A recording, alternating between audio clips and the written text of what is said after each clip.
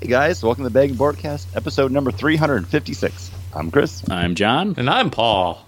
We're a weekly podcast that comes to you in three ways. The first being The Week in Geek, bringing you the top geek stories of the past week. Next is the list, the comic books that we are looking forward to, coming out November 22nd, 2017.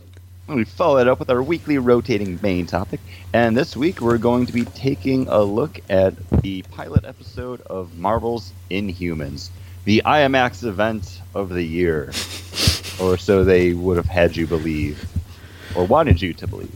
Yeah, we watched it, not in theaters, but on Hulu, as you rightfully should. Sorry if you had spent money for it. I pitched this idea, and I said I will watch it twice. I will watch it with Chris, and I will watch it with Paul. And I did. Mm-hmm. I watched it twice. You also said you were going to make a concerted effort to watch the whole series before we did this episode. We waited. I watched that second episode. I watched that first episode twice, and went, I can't do this. Spoilers for our reviews, folks. But you know what?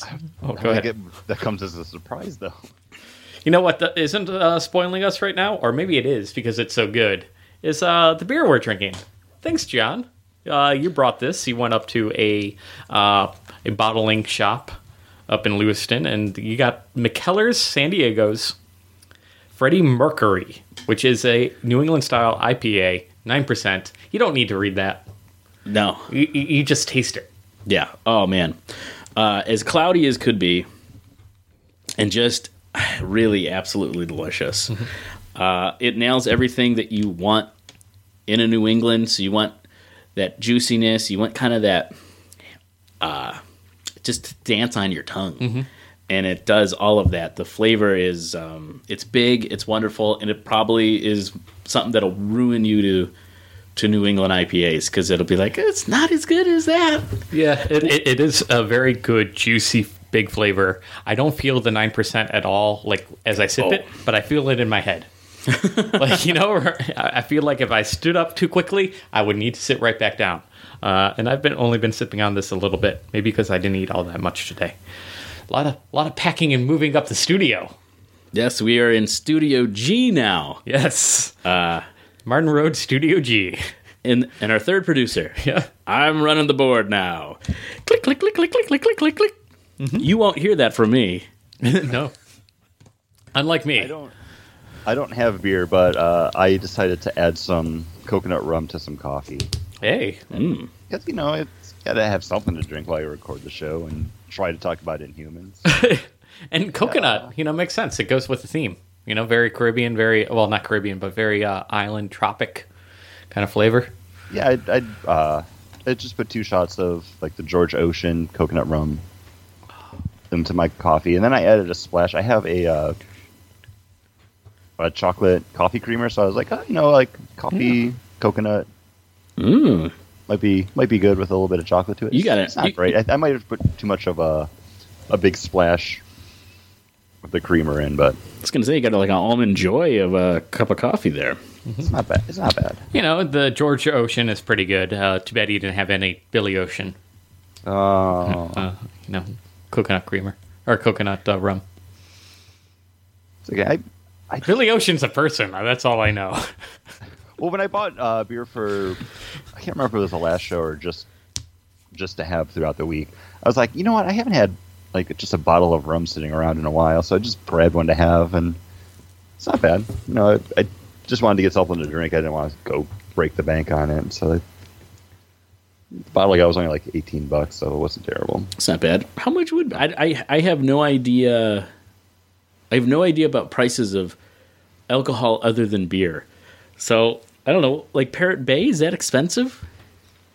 I don't think so. Because that's Paul, you usually buy the rum for your for tiki drinks. And I usually buy the Captain Morgan, just the gold rum, and just the biggest liter bottle I can buy, because I put a lot of rum in my eggnog. Tiki drinks. And my tiki drinks. I love the tiki drinks, guys.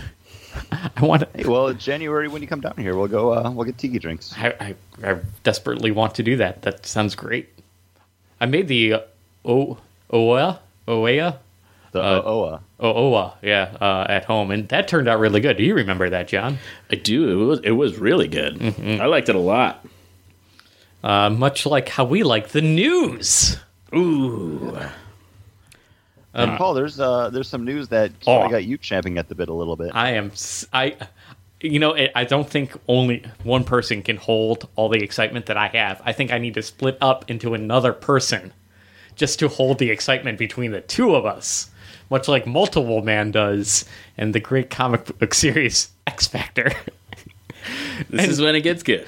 And this is when it gets good, when we hear the casting announcement that James Franco, the guy from that gave us great things that has happened to the Marvel Cinematic Universe as the Dictator. What was the movie called? The Dictator? That caused North Korea to hack. Which one? The Interview. The Dictator was the Sacha Baron Cohen one. James Franco gave us The Interview, which gave us the North Korea hack of Sony, which gave us Spider-Man: Homecoming. So therefore, him joining properly the universe, I think this means that Marvel is going to go over to that Marvel's going to get the mutants back. They're going to get I think that's what it means. Why? Because I just laid out the map. I didn't follow the map. Yeah. Okay, let me get the red string out. Okay. So, James Franco gave us The Interview. The Interview. That caused North Korea to hack Sony. Okay. That leaked the information about they didn't know what the hell to do with Spider-Man. Okay. Therefore, and that gave us Spider-Man: Homecoming because Marvel stepped in. Okay. Disney stepped in and said, "Guys, we got this." James Franco is now going over to Fox. Mm-hmm. Something crazy is going to happen there, which will cause Disney to step in and then get the rights back, much like the weird string of continuity that happened with Spider-Man. Well, Disney and other places are in talks already to. Yeah, and this is the tipping scale. This is the tipping point. James Franco is the scale. It all hinges on James Franco. Mm-hmm. And his squinty, beautiful eyes. So you're excited about James Franco as... I think he'll make a good one because he's got that trickster kind of personality. He can play a little bit aloof, a little bit of just an off-kilter trying to find his way in the world kind of character, and that's who Multiple Man is. You know, he's the character that's... I think he can do a decent job with each of the copies having different personalities too. Mm-hmm. Like I don't see this possibly being terrible. I mean, it's way too early to say. They haven't said if this is going to be for a superhero film or TV, right? They just said... All I know is they could go anywhere with it because, like, looking at the New Mutants trailer that we talked about, 2 weeks ago, they're doing a horror movie with the mutants now. Okay, well, no, I'm sorry. I clicked on an article here. It looks like it might be for a movie with Alan Heinberg brought on to script. And Alan Heinberg, known to comic book fans as the creator of Young Avengers years ago, known to TV people as the writer on Party of Five, Sex and the City. The OC, right? The OC, and then also he wrote the Wonder Woman movie. Oh, the one that's out now? That just came out? He was the head writer? Yeah, he wrote that. I know he did the run on Wonder Woman, like, who is Wonder Woman? I didn't realize he did the movie, too. No, yeah, he did the movie. I remember because it had a really nice-looking credit sequence at the end, so I kind of stuck around just to watch that, and his name was on there. Interesting. Nice. I don't know. When this news broke, and you mentioned it in the thread, I can't exactly remember how I worded it, but I'll say, just great, another Multiple Man related thing. Oh, yeah. Because, Paul, you keep getting burned on anything that's associated with Multiple Man, but you just keep going back to it. You said that... I have the direct quote right here, Chris. To hate fuck, right? Great. Another Multiple Man related thing for Paul to get hate fucked by. Yes. Explicit tag. You remember to put that on there now. You're the producer. We always have it. No, we don't. Oh, I thought we did. Oh, well. People are in for a rude awakening.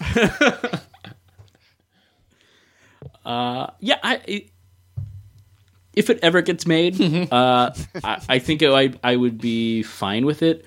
James Franco's one of those characters that you can see him in a movie And he always pretty much looks like James Franco, but he does carry himself differently in movies. The Interview, Pineapple Express. He did the Date Night. Planet of the Apes. What? Yeah. and he was good in Planet of the Apes, and the Hulu show based off the Stephen King book where he goes back in time to save like Kennedy from being assassinated. Tommyknockers. Yes. Is that it? No. Okay. That's the one. Tommyknockers has got Belky like ripping paper and being really bizarre. No, this one's like 7/22/1965. And he also did a stint on General Hospital. Yeah. So I think he can do. I think, like you said, he can do a good job. He can bring something different to all the clones. No, it'd be interesting. Oh, the multiples. They're multiples. They're not clones. Multiples. They're multiples. Well, another mutant who's getting a movie sooner is Mr. Wade Wilson, as we just got the first trailer for Deadpool 2. Is that the first? They're so crazy. Fun trailer. A very chill trailer. Because it's chilling with Bob Ross. It's got a Bob Ross beginning, and then you go into just quick cuts of stuff in the movie, and it was fun. Like, it's what you expect from a Deadpool 2 trailer. You know, I enjoyed it. Watch. It's 2 minutes. It's more kind of how they marketed the first one, where it's just completely out there and irreverent, but then they give you some sneak peeks at the movie. The biggest seems like it's keeping in tone with the first one, which did quite well for it. So good on them. And the biggest peak was at the cyber technovirus arm of Cable, grabbing some guns. So Yeah. and also we got a peek. very punny trailer. If you like plays on words and names, you'll dig it. Also, we get to see that Negasonic Teenage Warhead, or Teenage Negasonic Warhead, whatever her name was. Negasonic Teenage Golden Warhead. Blue. Is back again. And was Colossus. Yeah, Colossus. Colossus. Oh my goodness. Yeah, Colossus was in it again. So yeah, so we know characters that people liked are returning. And speaking about characters that people like, Lord of the Rings is going to be an official Amazon show.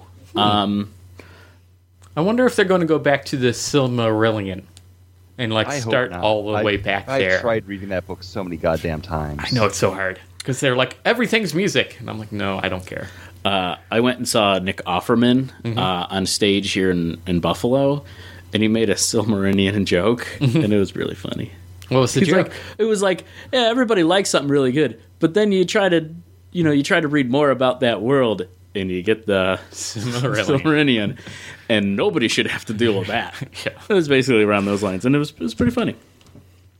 I think if you're gonna do this, you're gonna have to put a lot of money into it to make it good, to make it stand up against those Lord of the Rings movies that are. They had to pay $250 million just to get the rights to do the show. So that's not even like starting pre-production. They had to pay like Christopher Tolkien and like the Tolkien family $250 million just for the rights, which is crazy. It's a big franchise, and the thing is, with Amazon, they got Amazon Studios. It's not like they do they have a game studios? They probably do. What are they going to like? Are they going to like brand some of their drones that they're going to make deliveries? Ringwraith drones? Like how are they going to recoup all this money? By putting this out and people. Yeah, but they give away that stuff for free. It's like Prime is free, like viewing it is free. Hey, you I have to paid pay $100 for Prime though. Yeah, a year. That's $20 cheaper than Netflix right now. Because $10 a month for Netflix is $120 a year. Plus, you get the free Amazon shipping. Like, yeah, but that's They get more Prime. people than there's more people signing up now. Then there's more people buying stuff on Amazon. Like, oh, if I'm going to do it. Last night we were looking for. this, you're saying it's a complete loss leader. They're doing this and they're hoping. They're going to Who else are they getting? They're going to make the money. Last night we were trying to find a Christmas gift for my aunt. And I found one, not on Amazon, and my wife was like, let's find something on Amazon. Yeah. Free shipping. They got our money that way, because she's going to find the present for her on Amazon. Instead of like, oh, this is the perfect thing. Nah, we'll find something else on Amazon for her. So, And I'm not entirely sure how their business model works with their TV shows. If you can just only access it by having Prime, or if you can pay for the episodes to download them. But I think this is something that people are going to want to check out, at least, the first couple, to see how it stacks up against the Peter Jackson films. I am interested to see the pilot of the first episode, because I want to see where they're starting. Like, are they going to start with the lead up to the big battle with Sauron, like during that age where the old king, fails at throwing the. I think at that Ring point they can't, because you're just doing a longer form version of the Peter Jackson film. I think you have to do it, just start off like the book. You just start off in Hobbiton. Hobbiton was his 111th birthday. Yeah, like I think it'd be cool to get more info on that. I think the movies did go into great depth on some of that stuff, but then there's whole complete scenes that are cut out, removed, because also tacked on. And there was a lot that the movies changed from the book too. Like the Ents showed up at Helm's Deep, not at the, not at whatchamacallit, the tower. Yeah. Sauron's tower. It was, so it will, if they stick closer to the book, kind of like what you're suggesting, Chris, it will be different than the movies. but also, And like, I think that's going to be what brings people in. It's like, oh, well, now I have the chance to see Tom Bombadil, because, he's not in the movies at all. But again, like that's going to be for the hardcore fans, and they're just Joe Schmo that was like, oh, hey, you know what? I like the movies. Let me watch this TV show. If it's going to be like 4 episodes of just them like walking through the woods, and then there's one episode where they meet Tom Bombadil, and that's like a whole 45 minutes of the show, I don't think people are going to want to tune into that every week or by chunk, however they do it. Like, at what point do you say, like, okay, we really need to keep moving? yeah, because you got to make sure these things move at a clip. Because as soon as somebody gets bored, there's nobody wants to sit through a 4-hour movie of Lord of the Rings. Come Well, on. that's the thing. Think about how when you watch those movies, just like the stuff with Aragorn and Arwen slows that movie down, and that's like a 2-minute scene With this bad soup. Yeah. Well, no, that was that wasn't Arwen. That was Eowyn, yeah. Yeah, but like when he meets up with Liv Tyler and they're having like their kind of flash. No, I enjoyed every second of those scenes. It was when he was talking with. For me, that's when I get up and go to the bathroom, because I know it's fine for me to take care of some stuff for a few minutes to get some food, get a drink, and then come back to see the continuing adventures of Merry and Pippin. Like, What kind of casting? What do you guys like? I mean, is there somebody who are like, oh, you know who'd be good for this? I'm Go okay ahead, with Chris. them getting someone known maybe for Gandalf, but I think everyone else just go no-name people. I think if you start bringing in other famous actors, everything that they're going to do is already going to be compared to the movies. I think that adds a lot more pressure to the people that you have cast, and I think it might just be easier with no names or little known. Like I would be interested to see if Stephen Colbert is going to really push to be cast as some big character, because he's such a Tolkien fan. Like he makes But he already had that in The Hobbit. Yeah, he was in The Hobbit. Yeah, Like I mean, a split second, but he's He was in The Hobbit. he was. in The Hobbit. Was he? I don't even remember The Hobbit. It's in Desolation of Smaug, I think, when they're in Lake Town. He's one of the spies that's watching Bard like go home. Okay. He's got like an eye patch on. Oh yeah. Okay, now I kind of remember that. But man, the Hobbit movies were so bad. See, I don't think they're bad. It's just Oh, again, like it was a case of they took a kid's book and they expanded it out for 3 movies, and at points it drags, Yeah. And you didn't need like the Legolas and all that stuff in it. They also seem to be like, oh, we need to make a fun like action scene. Let's Yeah, Let's extend the stupid barrel scene of the dwarves in the barrels. Let's do the cool But those are the standout parts of the movie, though. Otherwise, it's just The barrel scene with Legolas is probably my favorite thing out of all of those movies. The it's just Goblin dwarves King, walking around eating. the Goblin King scene when it's like the Temple of Doom mountain. Yeah, but it was minecart. fun to watch. Yeah, that chapter in the book's only 10 pages long, though. Exactly. You need to have it wait. What's funny is the book is the cliff notes to the movie, where usually the movie is the cliff notes to the book. Yeah, I'm definitely interested. We pay for Amazon, so I'm gonna watch. I'm gonna watch it when it comes out, but I'm weary about it. I don't know how it's gonna be. I think I will keep my eye on casting news and production news just to follow it to see whether or not it's really worth my time or not. One other question for you guys. Go ahead, Chris. No, I was going to say, because that's the thing, too.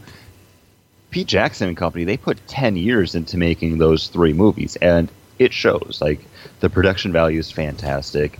Everything feels real in it, even though it's 50% CG. They use so many great camera tricks and just the miniatures and the props. Everything sells it.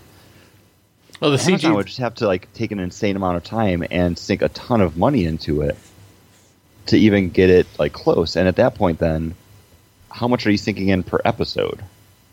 Yeah. But go ahead with your question, Paul. How much do you guys watch off of Amazon? We did the one episode where we watched The Tick, and I watched Jean-Claude all of Van The Damme. Tick when it came out. So you finished up The Ticket. So you One day. Wow. Binge watching. How about you, Chris? I have watched the episodes of The Tick and JCVD and whatever else we watched for the pilot season thing that we did. Yeah, and that was it. Because I have a hard time going to it's still I know I pay for it. I know I got a bunch of free stuff I could watch on there, but it's not one of those. It's not a garden that I end up going to. It's not one of the walled gardens that I actually click on and be like, oh, I want to watch some TV. Oh, I'm going to go to Amazon Instant Watch. I do. See, I'm the same way, but for me, if Lord of the Rings was on there, that would make it more of a destination. What's sad is, oh, go ahead. Once I'm caught up on everything else that I watch, once it gets released from Hulu or Netflix, which, by the way, I haven't had a chance to watch any of Punisher yet. I've worked pretty much all weekend. So that's probably what I'm going to wind up doing over the next couple days. But that would make Amazon something that I was like, okay, well, you know what? I'm caught up on the weekly shows that I watch on Hulu. There's nothing coming out on Netflix for another month that I have to tune into. Now I can get into Lord of the Rings.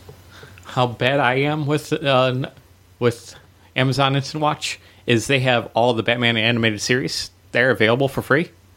I bought the DVDs off of Amazon and got the free shipping, the 4th season, because I own seasons 1 through 3, or collections 1 through 3, because it's not actual series. They did a weird thing with their DVD collections. Because I'm like, I want to watch these, but for whatever reason, I didn't want to watch them there, because it's harder for me to stream it to my television for whatever reason. The Google Play little stream doesn't pop up on my phone on the Amazon Instant Watch app.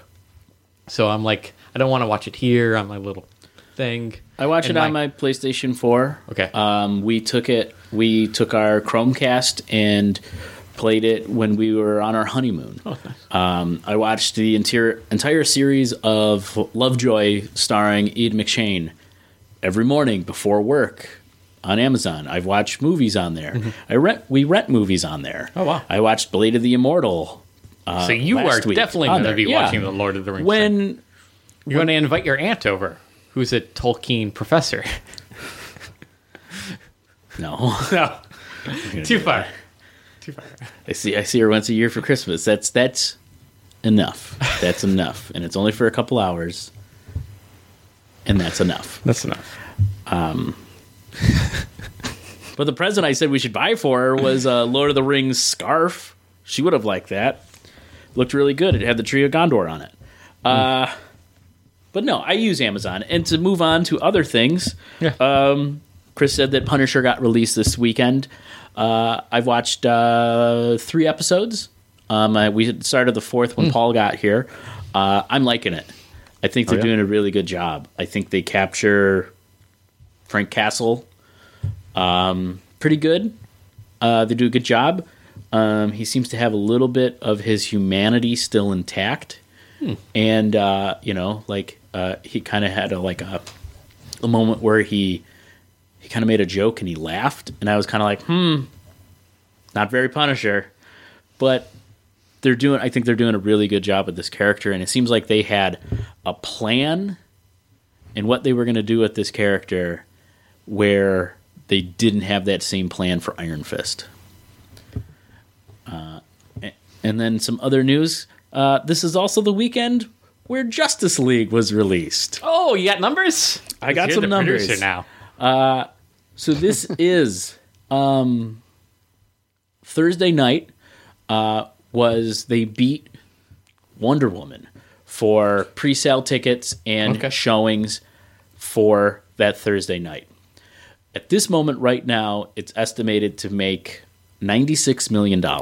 This is the lowest DC weekend release. Lower than the Green Lantern, Ryan Reynolds' Green Lantern movie. Ooh. This is the lowest one. Not even making $100 million this weekend. That's the estimate from which website? Whichever one you told me to watch. Well, Box Office Mojo. BoxOfficeMojo.com. That's the one we use, and it's domestic numbers. So domestically, we live in the United States. We might have the politeness of Canadians, the drinking stomachs of Germans, but we're Americans. We're American. And the English of somebody born abroad, but American. We're Americans. Paul and I are actually going to go see this after we record. We're going to go see the movie. I'm going to eat popcorn. It's going to be fun. You do whatever. Reese's Pieces. You do whatever you got to do. I haven't had a chance to see it yet, but I do want to see it, even though the reviews haven't been too kind. We talked about it a little bit last week on the show because the early ones were starting to break. But yeah, I'm just wondering what this is going to hold for the rest of the DC cinematic universe now, because they're trying to use this as a launching point for Flash and Cyborg. Plus, you're supposed to be getting Aquaman, Batman out of this as well. So, well, also there's those. Again, with those rumors, and it seems like it's more truthful that Ben Affleck's trying to totally bow out from playing Batman anymore. Mm-hmm. And that Flash is going to be Flashpoint, where Flash is going to reset the DCEU, so that way it kind of makes sense. It's this new Star Trek movie. They're going to do a timeline thing where they're going to reset everything, but the characters that want to keep on as those characters, just make them a fucking movie. Don't we got to reset it. No, you don't. Just make a movie. The whole movie's the Flash is going to be Flashpoint, and it's going to be resetting the DCEU. We don't need that. I know we don't need it, but guess what? DC doesn't care. They don't know. It's too early for them to have to do all this. Superboy's going to punch a wall, guys. It's what they do. It's what DC's good at, is resetting their universe. That's the only thing that they do nowadays. Every 5 years, you reset it. I guess it's been 5 years. It's time to reset. When did Man of Steel come out? How many years ago? 5. See? Time to reset the universe. But we've been doing this Marvel retrospective where we're like, 10 years of movies. Yeah. But DC... what are they known for? Crisis on Infinite Earths. They had 30 years. No, and then they had 0 Hour, and they keep on resetting. All right. It's what they do. And now they're doing it in the movies. Congratulations, DC. You are not relevant. They reset themselves into irrelevancy. I can't even say that word. Was that Chris? Did he want to say anything about that? So angry. Nothing else to say about that yet until I see it and we know what happens. But something I am looking forward to is the new Star Wars movie that's coming out next month. And to get people even more hyped up for it, they have added a new scene to Star Tours over at Disney's Hollywood Studios, as well as over at Disneyland in California. Takes place on the new planet that we'll be seeing called Crate. Oh, and Barrel. That's no barrels. Oh, but do you do a barrel roll? Sorry. I'm just gonna push through it, Paul. Crate's the planet that you see in the teaser trailers. That's almost like the mining facility where they have the red crystals. Like the planet's all like ashy looking, but then when the speeders go over, it kicks up the red dust. Cool thing about it though is it's actually going to be ending. This scene ends on the new planet that you'll be able to visit when they reveal Galaxy's Edge in 2019. Ooh. So you get a little sneak peek of the new land coming to Disney's Hollywood Studios at the end of the ride. It's kind of just set everything up. Also, they have 2 new characters added to it that give you your mission. So joining BB-8 as one of the new prequel or new sequel characters, they also have Poe Dameron showing up. Ooh. And Maz Kanata. Oh, that's So fun. that's cool. Then after that, I'm trying to think what else, because there's something Well, what's else that related to it. Galaxy's Edge planet's name? Oh, the planet's called Batu. Oh. Batu. And something fun with that is some super huge fan news. Is like a bunch of people got on the Star Tours ride, and who popped out from behind the curtain? Mark Hamill. Wait, there was a Mark curtain? Hamill, There was a curtain? Like up? Or are you saying... He just he popped out and did and spoke to all the fans and did the ride with them. Oh, okay. yeah, like it wasn't something that they announced was going to happen. He just kind of showed up and surprised everyone at Disneyland. So, that, really cool for the people that were there. Also, something that's going to be coming up at a later date. They don't have an actual day where this is going to be happening, but going forward with Star Tours, you're actually going to be able to somewhat pick your experience.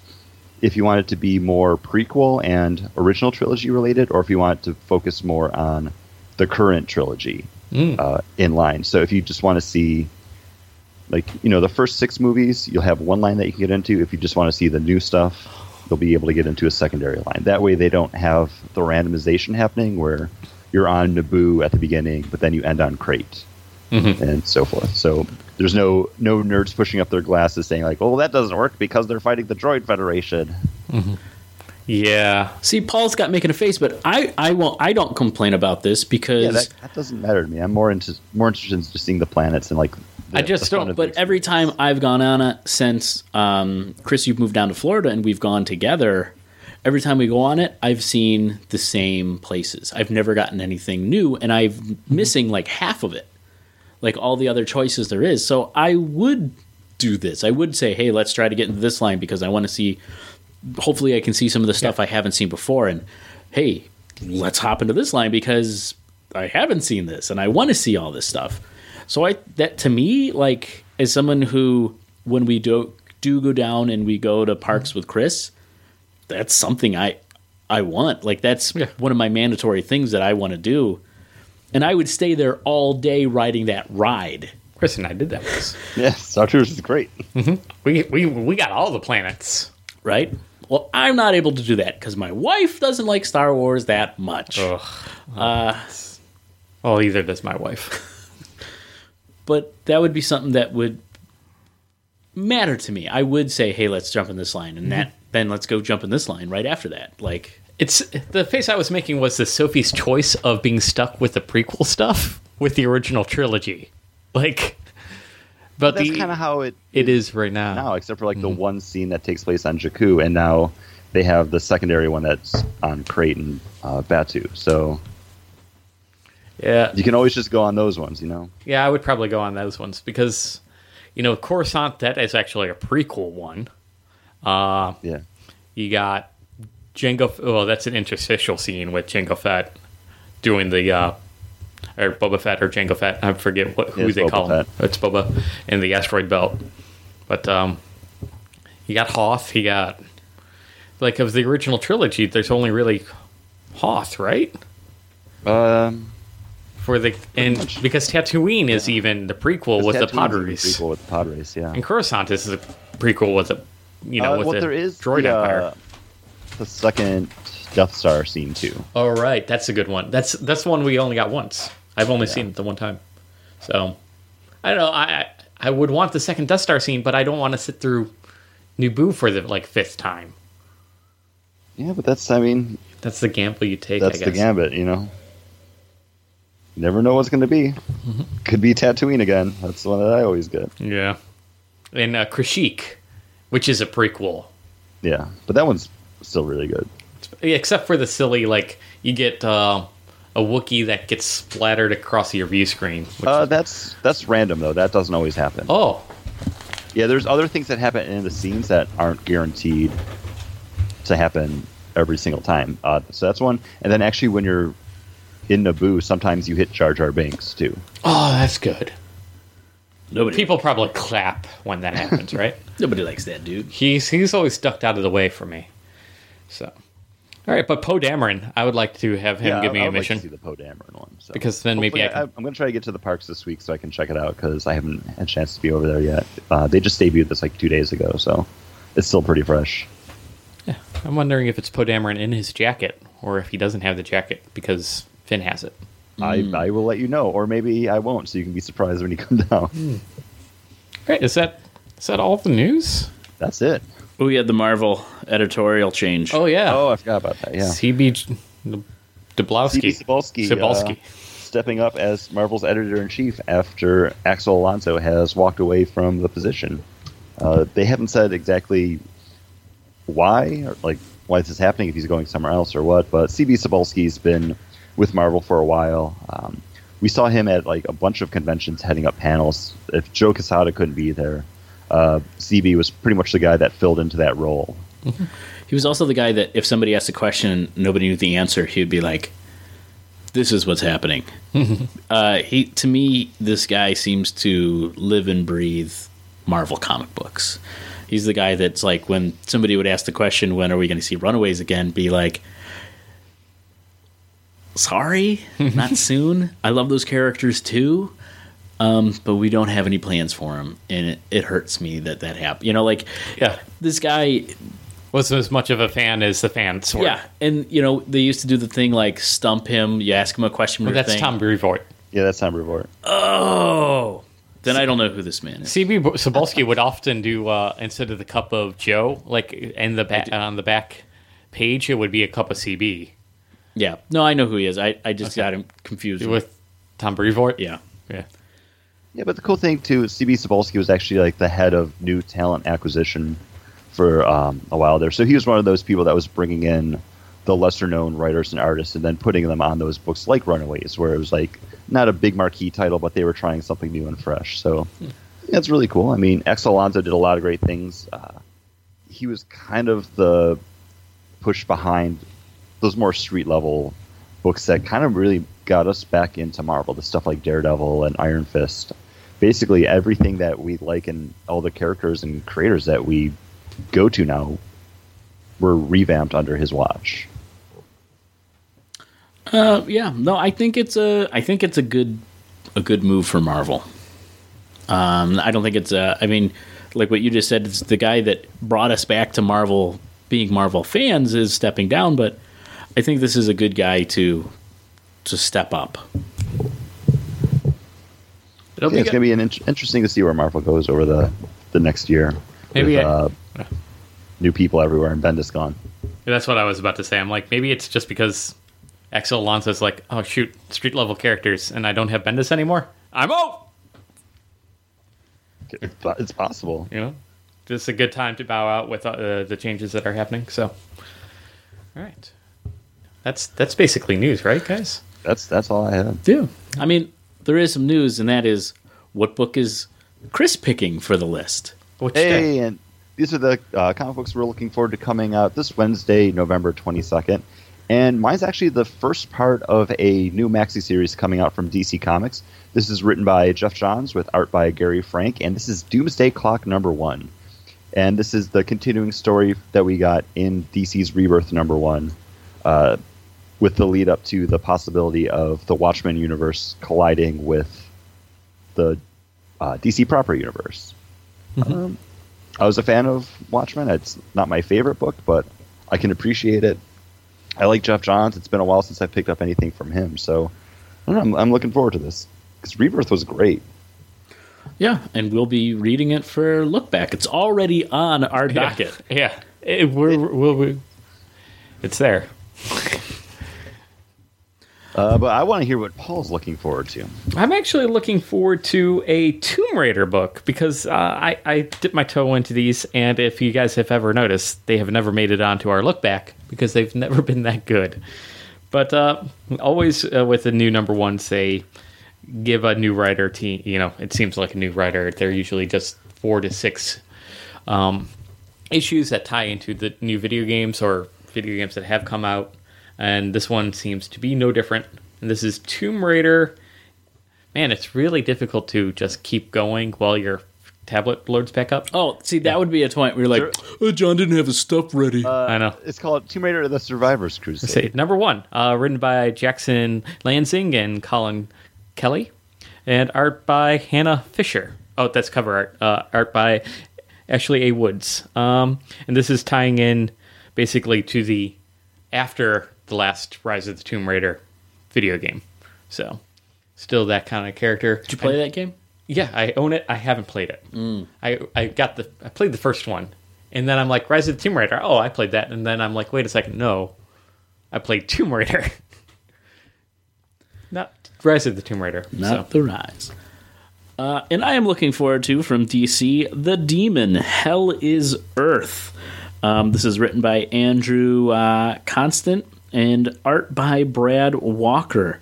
And, I mean, this is Etrigan the Demon, Jason Blood. Things are going to happen. Magic. Demons. I love it when things happen. Who knows? I like when things happen in my books. But I've kind of become a sucker for Jason Blood and the Demon and what's going to transpire and what's going to happen. So I didn't see too much else. Yeah, it's kind of it's been a rocky month in November.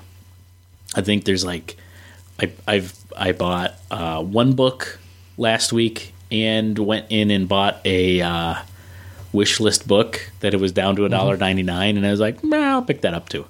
Like there's nothing crazy coming out November time. Okay, rhyming Etrigan or non-rhyming Etrigan? I maybe without.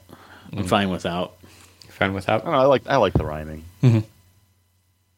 I like the rhyming too, but I don't know if I would want to read a whole series of him rhyming. This is one of 6. Yeah. I always find it funny when they just explain, oh yeah, I'm no longer that level of demon. I'm now this higher level of demon, so I no longer need to rhyme. And it's just because the writer was like, I don't want to have to be pigeonholed into writing these rhymes all the time. Look at you, Chris. Making a rhyme. I didn't do that on purpose. Yeah. But what I did do on purpose was pick the book for our dramatic reading. And now, a dramatic reading of Mace Windu, Jedi of the Republic, number 1, page 6, panel 23. You will lead a small unit to monitor the Separatists' movement and determine what is their purpose. Due to the clandestine nature of this mission and our thinly stretched resources, we cannot offer you a clone squadron for support. Dramatic reading from Mace Windu, Jedi of the Republic, number 1, page 6, panel 23. Sounds good. Yeah, it was good. He did a muffled thing with the hand over his face. I pinched my nose. And he pinched his nose. It was good. I was playing Plo Koon. If you want to see the panel, check out the show notes for this episode, number 356, over at bagandboard.com. Like, how many Jedi, though? One Jedi is worth, like, what, a half a platoon of clone troopers? A Pretty third? much. And he's Maybe more. And he's sent with, like, 5 Jedi, right? Like, oh, we can't offer you that much support because we're so thin. Here, have 5 Jedi. And it's like... You pick them. And you get to pick. It's like, what? Did you guys see that? So EA Battlefront 2 came out, and the way EA had worked things to unlock everything in the game. Oh no, I bought this game. You would have to play for 5,000 hours. Or pay $2,000 to be able to unlock everything. Oh shit. So Wait, for the multiplayer or single player? everything in the game. So you can't play the heroes. You can't, like, the game starts, you know how you see that woman who is like, oh, we're going to be playing as this character? No, she's unlockable. You have to unlock her to play. Oh, jeez. They have since changed that, and they've taken out having to pay for things, so now everything unlocks while you play. But, like, people were super I pre-ordered pissed. it. I pre-downloaded it. I haven't got a chance to sit down and actually start playing yet because I like the Battlefront, and I didn't play Battlefront 1 because there was no single player to it. So and I'm like, I like the single player because I like the old school, you know, the off PlayStation 2 and everything like that, you know, on the PC. I played through that multiple times, Battlefront 2. And but the original Battlefronts are just a lot of fun. But you wouldn't play as those characters. You would, like, as you're playing, you'd be like, oh, you had such a kill streak. You unlocked. Now you can play as Mace Windu. Yeah. Or, you know. Or you could right, set up Chris? that hero mode for hero mode, and then you could start as, I think you could start as one of those characters. Oh, really? I never went into hero mode. That was like a separate mode, I just went through the single player campaign and just played as a clone trooper that kept on dying. Plo Koon, one of those characters, though. He was. But he's one in the new game too. Oh, cool. It seems like they got tons and tons and tons of heroes, but and villains. But I thought this was taking place as soon as the Death Star blows up. The second Death Star blows up. You're on the Force Moon of Endor, and it goes through from then to the clone troop or the new troopers, First Order landing on the planet and killing the old dude that might have been a Guardian of the Wells and blowing up Poe Dameron's That's X-Wing. like the scenario mode, though. Yeah, Everything else is basically just like multiplayer, I'm pretty sure. Yeah, but they like Darth Maul is one of the characters to play as. Like, they have heroes and stuff. They've just everyone. But where do you play them? And your multiplayer maps. Oh, okay. Well, then I don't care because I don't play the multiplayer on that. I didn't buy the game for the multiplayer. Like, I bought it to play through that campaign because I want to know those in between stories, and this is supposedly canon. The story is supposedly in continuity or in canon because it's Star Wars. But anyways, the person in charge of DICE came out to be like, hey, we are listening. We're changing everything. Because I'm pretty sure it was EA who makes you pay for everything. Mm-hmm. They had set it up that way. Just Sounds feels about right. But anyways, let's hop over to that main topic, guys. Because John, this is something that you brought to the table. Yeah, this so is it's a John only baby. that you set it off. This is a John portion. I pitched the title as it's inhumane to make us watch Inhumans. And I made us watch Inhumans. Mm-hmm. And I watched You made it twice. I watched it twice. I watched 2 episodes. This was released as the first episode. The pilot episode is a feature in IMAX that IMAX came out to say this is awful. It should have been something worthy of being an IMAX for this to be premiered like this. Like from the original IMAX, from the IMAX studios, the great things as Journey to the Moon and Underwater Sea Voyage. You guys remember the original IMAX stuff where you would pay way too much money to go see it, and it was like 10, 15 minutes, and it's like, oh, this whole screen surrounding you, and it's like a really bad nature documentary. Well, that's one because the cameras are so huge, and then the magazines for the film are even bigger. I think it weighs up to like 300 pounds for the film and the camera to be able to do it. Something crazy like that. And it can only shoot, I think it's like 15 or like 20 minutes of film at a time. Like, it's a stupid amount. Like, it's the least efficient thing ever. Yeah. But you remember those original ones, though, right, guys? Like I know never of saw them. it, but I never I know watched they any exist. of them. I think I went to one of them with my family once, and we were all like, It seems like a Paul family thing. yeah, to do. the McGowan thing to do is we would do it, and we were like, oh, we should have just bought ice cream instead. Like, it was in like Everest. Like, the one I think I saw was like a journey to Everest, and he thought it would be, there was no story to it. It was just scenes.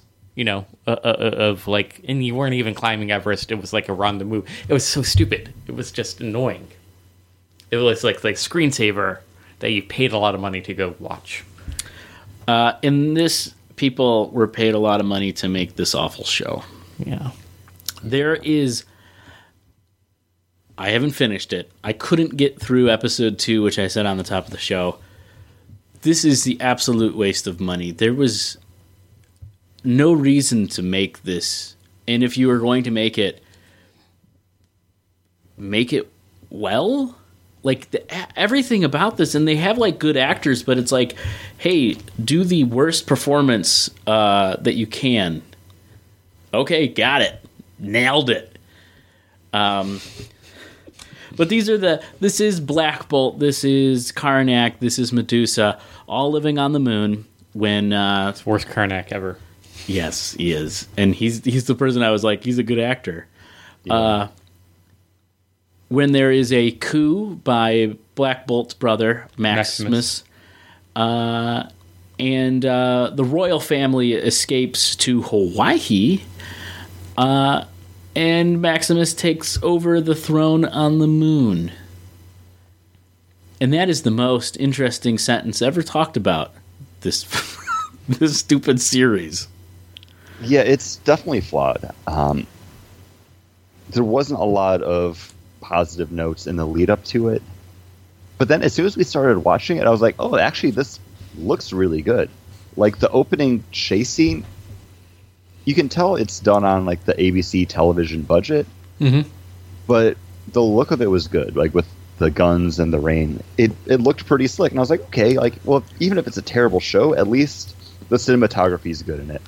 But after that scene, everything looks terrible. Especially because so much of it was CGI'd. Mm-hmm. It wasn't even good CGI of, like, Adelan on the moon. You could tell it was just, like, really, like, polygonalized, or however you would want to describe that. Everything that's supposed to look like solid stone, it looked like styrofoam. Yeah. Like, it was supposed to be... I wish they had just, instead of spending all that money on... IMAX cameras, just put that money into your effects budget. Mm-hmm. Put that money into the actual, like, development of props. Because that first 5 minutes of the show probably cost them millions of dollars. And yeah, that was probably the scene filmed in IMAX. Yeah. The other thing, like, costuming, there's costuming that, oh, okay, I can see where they're going. They're trying to do the royal family and stuff like that. And then there's what we got, which is like the cheap TV version of this. And this was a series that was supposed to be a movie. So you'd think they'd have some good crossover from what we were planning to do with the movie and what we've done with this TV show. And that was the thing that I actually looked up into before we started recording, because it seemed to be just back and forth, because we had the Inhumans debut on Marvel's Agents of S.H.I.E.L.D. And then they're like, no, we have a movie coming out too. And then they announced the Inhumans TV show. And even then they were like, no, we're doing a movie. It's possibly going to be in Phase 4. And then it fell off the schedule completely. And then even up until January 2017, like, they were still saying, like, oh no, like, we could still do this as a movie. And then there's been no word of it since. And since then, they've even come out and say, after Phase 3, we're no longer going to talk about the Marvel movies in phases. So, did Inhumans break Marvel? It kind of. I don't think it broke Marvel. I think Marvel Studios is still going to be able to do well enough on their own, but it's crazy that the television side and the film sides are two separate entities, and that they kind of almost had, like, a boner fight over the Inhumans of all things. And you know who controls the TV side? Jeff Loeb. But here's the thing: Smallville fame. But Jeff Loeb is Daredevil, Punisher right now. Okay. Jessica Jones, and I mean Luke Cage. The things that I think is the strongest thing the TV has done. But at the same time, that's all the TV on Netflix. Because then if you look at the TV on the network side with Agents of S.H.I.E.L.D., Agent Carter, the show that never happened, Most Wanted. Now Inhumans. That's all under that umbrella, and those shows have been middling at best. Like Agent Carter was pretty good. Again, like it worked well as a miniseries. Agents of S.H.I.E.L.D., we've said multiple times before, like if they just pared that season down and cut out all of the fluff, it would be a much better show. But I think that stuff is more studio. That is ABC saying, no, you have to have 22 episodes a for series. the full season. What do you think this is? Cable? And they should be making these things like they are for cable. That's when you get award-winning shows. Yeah. Is when you do that. And when you get award-winning actors to be in your shows. It's... This is only 8 episodes. And it is only 8 because episodes. they're not going to do a season 2. That movie's going to drop off. Or it's already been nixed. Like, talking about this first episode, you're right. It doesn't... The look and feel of it doesn't feel like a big, bombastic, big show that even goes up against... this is supposed... They were talking about maybe it being this Game of Thrones of the Marvel Universe. That's what I was going to say. And it doesn't have that. It doesn't have it. And the actors don't sell any of this. And I was getting annoyed every time I looked at Medusa's hair when it was just a flat wig. And then they would do the CGI effect where it was kind of floating and she would do something with her hair. I'm like... Only when she was using her hair. Only when she was using it. I'm like, it should be floating and up. Kind of like that all the time. You could tell it was CGI. It was bad CGI, but I'd rather look at that kind of bad fluidity CGI fluid hair that it should be than just flat bad wig. And you're like, and then they cut it off, and it's like, oh, well. Yeah, they didn't have that. They didn't have the budget. They didn't have the budget for the rest of the series. So they're like, we're gonna, because he cuts the hair, and he was gonna lock her away in prison, but he cut the hair, and he felt bad about it. Maximus shouldn't feel bad about it. They have a guy who plays a great bad guy, really good actor. What's his name? Like Rhys Ewan? Yeah. Not sure the pronunciation of it, but yeah, from Misfits and Game of Thrones. Just a slarmy guy. It's just a... Yeah. John you were telling him about it. He should be enjoying that he's taking this woman. Yeah. He's taking this powerful person down. And it's totally how it should be, but he's very conflicted in it, which isn't Maximus at all. Because he comes off as so creepy because he's like, oh, you should be my queen. Like, he's in love with her and is like trying to... But he's not seductive at all. There's no smolder to him. There's not enough to hate about him. There's not enough to root for him. There's just nothing.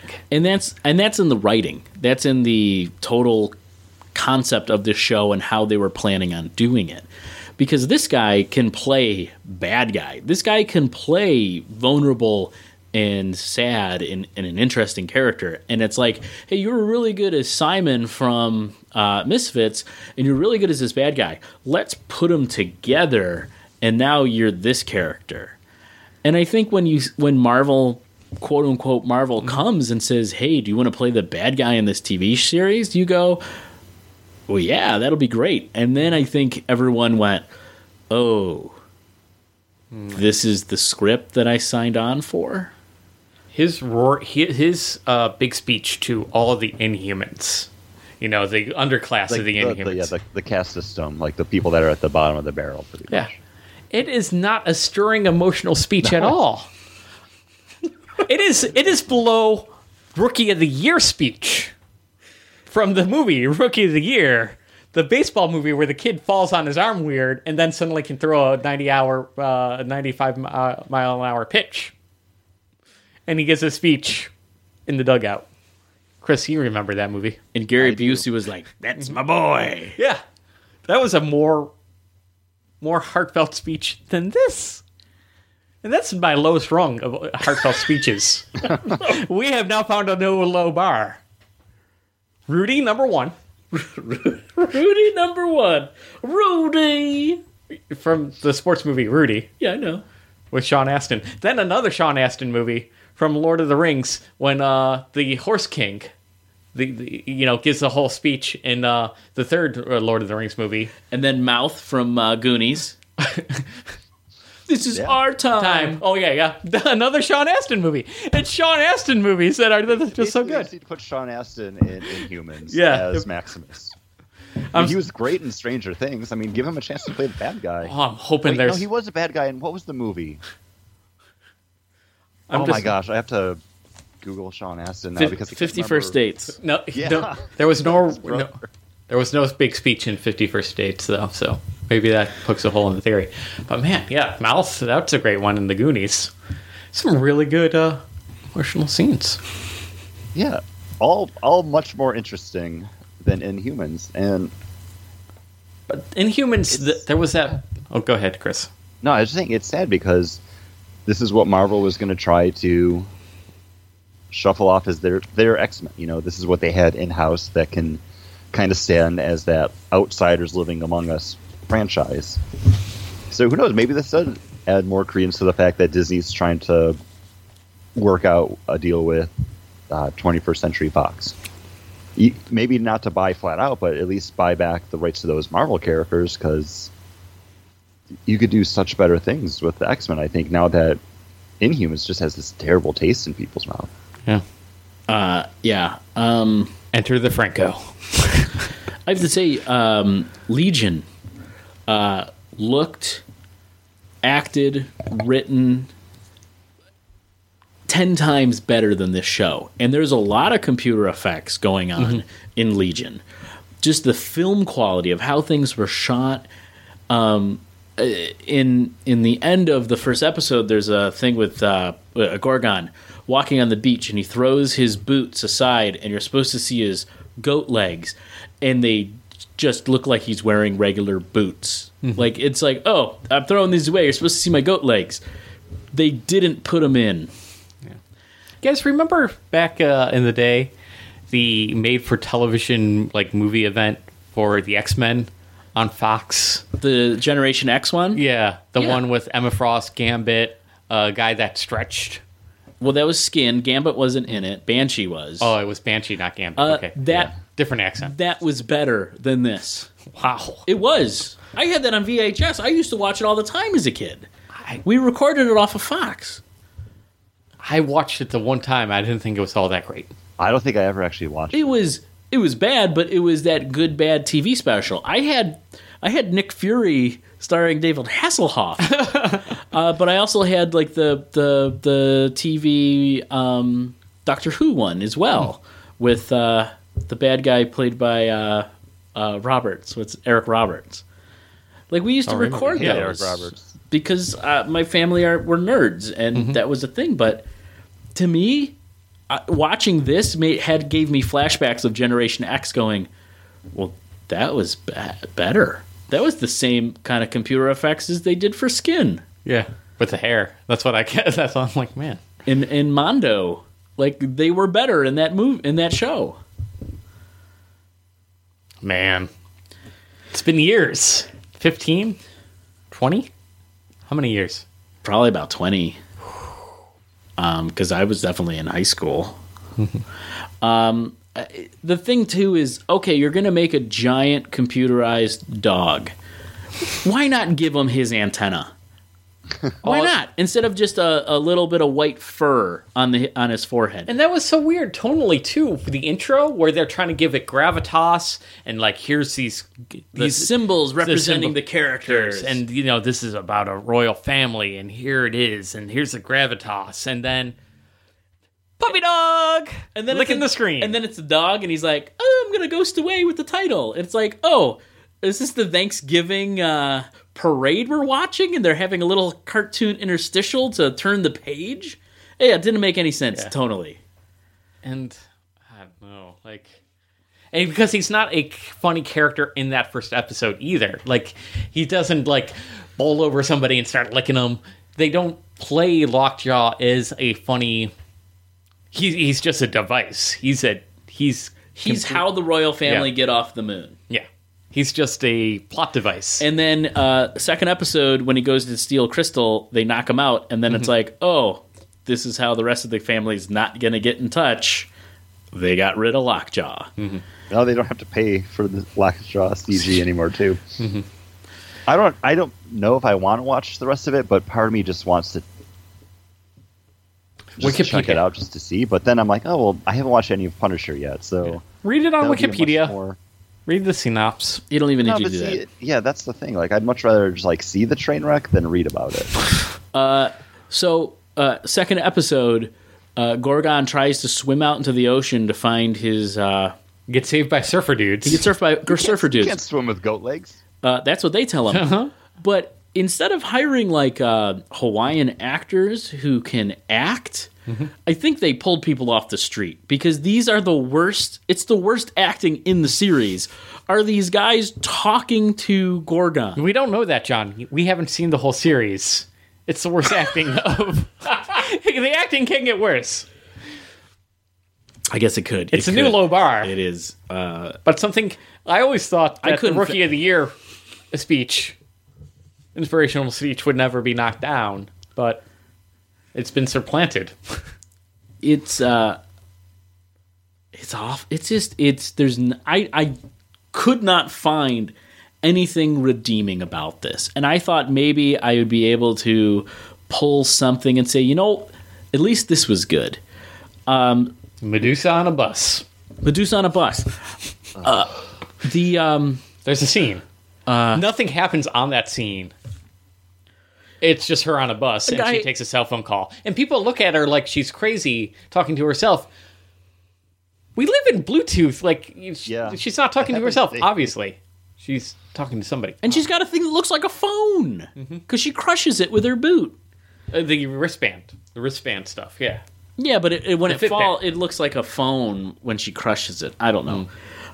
But the Karnak, so they have a scene where these guys come to attack Karnak, and then Karnak systematically takes them down by fighting in slow motion, throwing the worst punches I've ever seen anyone throw, and then walking slowly to the next person to punch to get shot, and then rework it all in his head and do it over again. And you watch Because this. he can find the flaws, so he's looking through his attack pattern to find the best way to do it. Right, but you know what? That works well in a comic book, But also but not so much here. speed up the fight. Like it was poorly executed, and then He's climbing a wall. he's climbing a wall in the second episode, and he falls. And you're like, oh, he's going to rewind He's this gonna- again. he's gonna Because this is rewind the it. beginning of the episode, so we're going to relearn how his power works. No. No, and he gets knocked out, and he wakes up, and he goes, "Ugh, I'm bleeding. I must find my king." And then he looks up towards the sky, and it does his little calculation things, and he goes,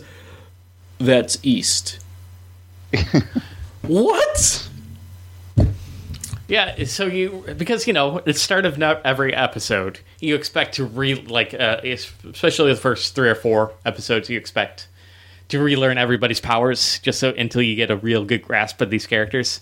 Yeah, Karnak, they don't do anything. Crystal, I don't think they ever explain what she does other than she fires some Jubilee bolts at the one girl, Yeah. and that's it.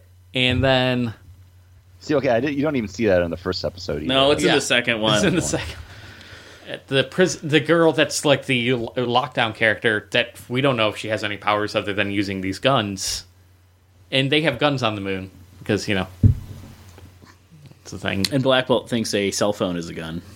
Yeah, because They're advanced. They should know better.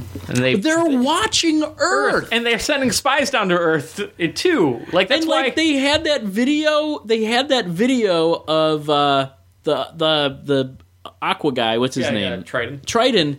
Running away from those military guys and falling in the water.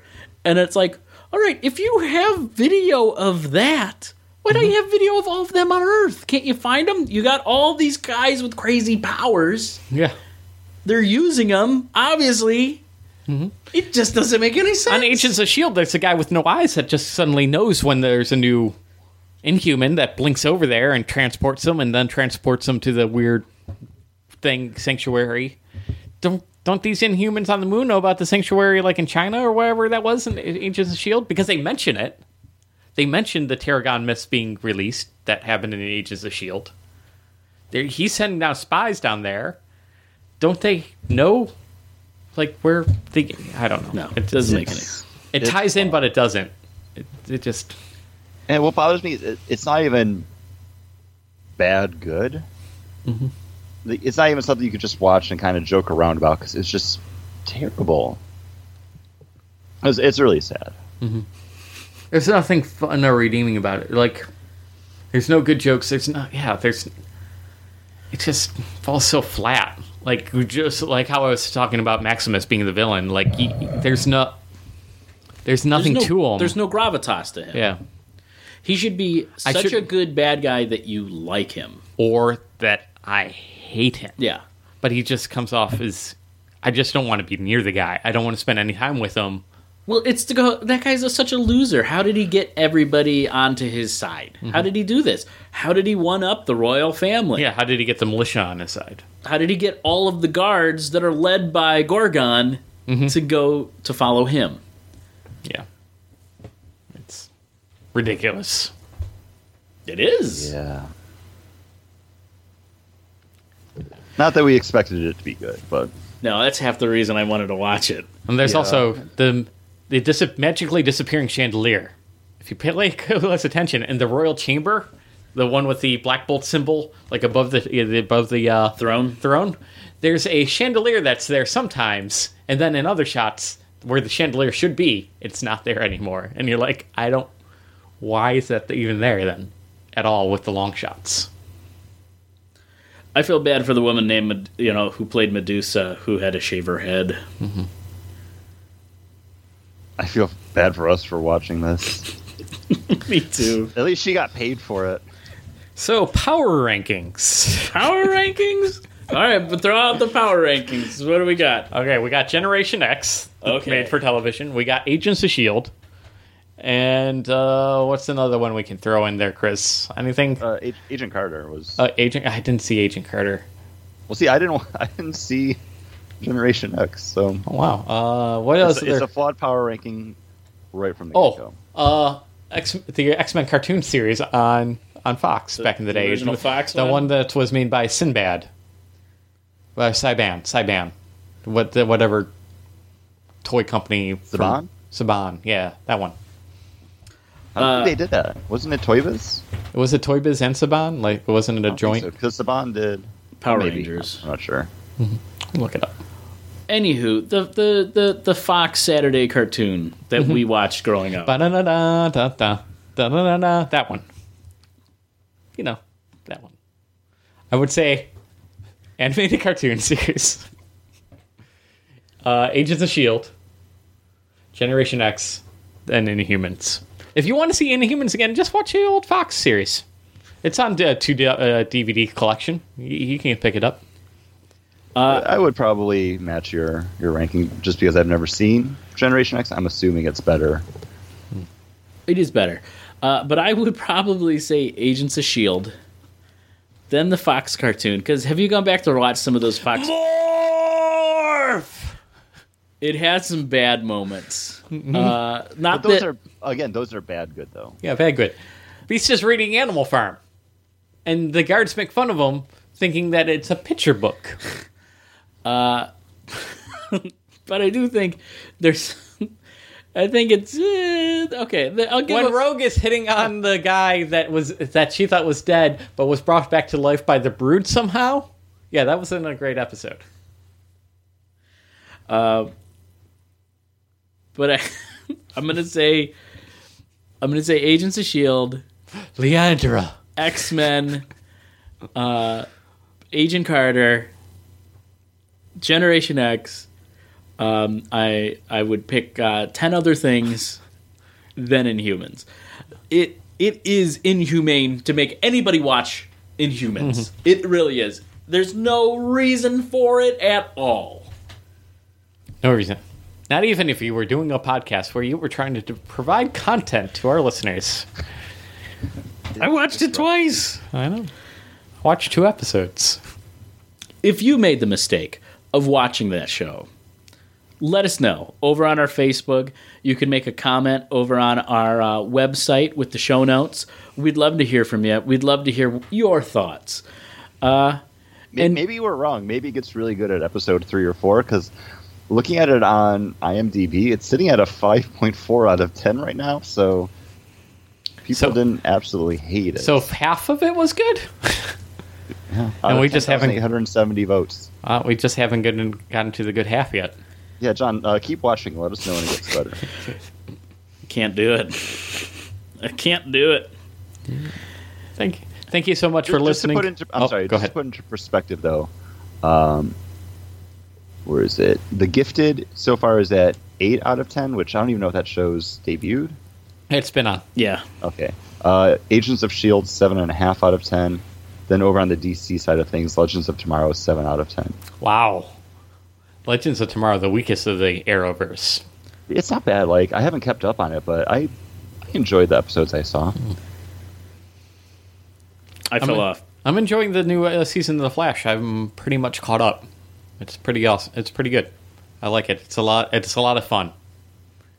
They definitely brought that show back to where it should be, which is lighthearted, like Monsters of the Week, with a overarching villain, just friends hanging out, doing what they need to do to win the day.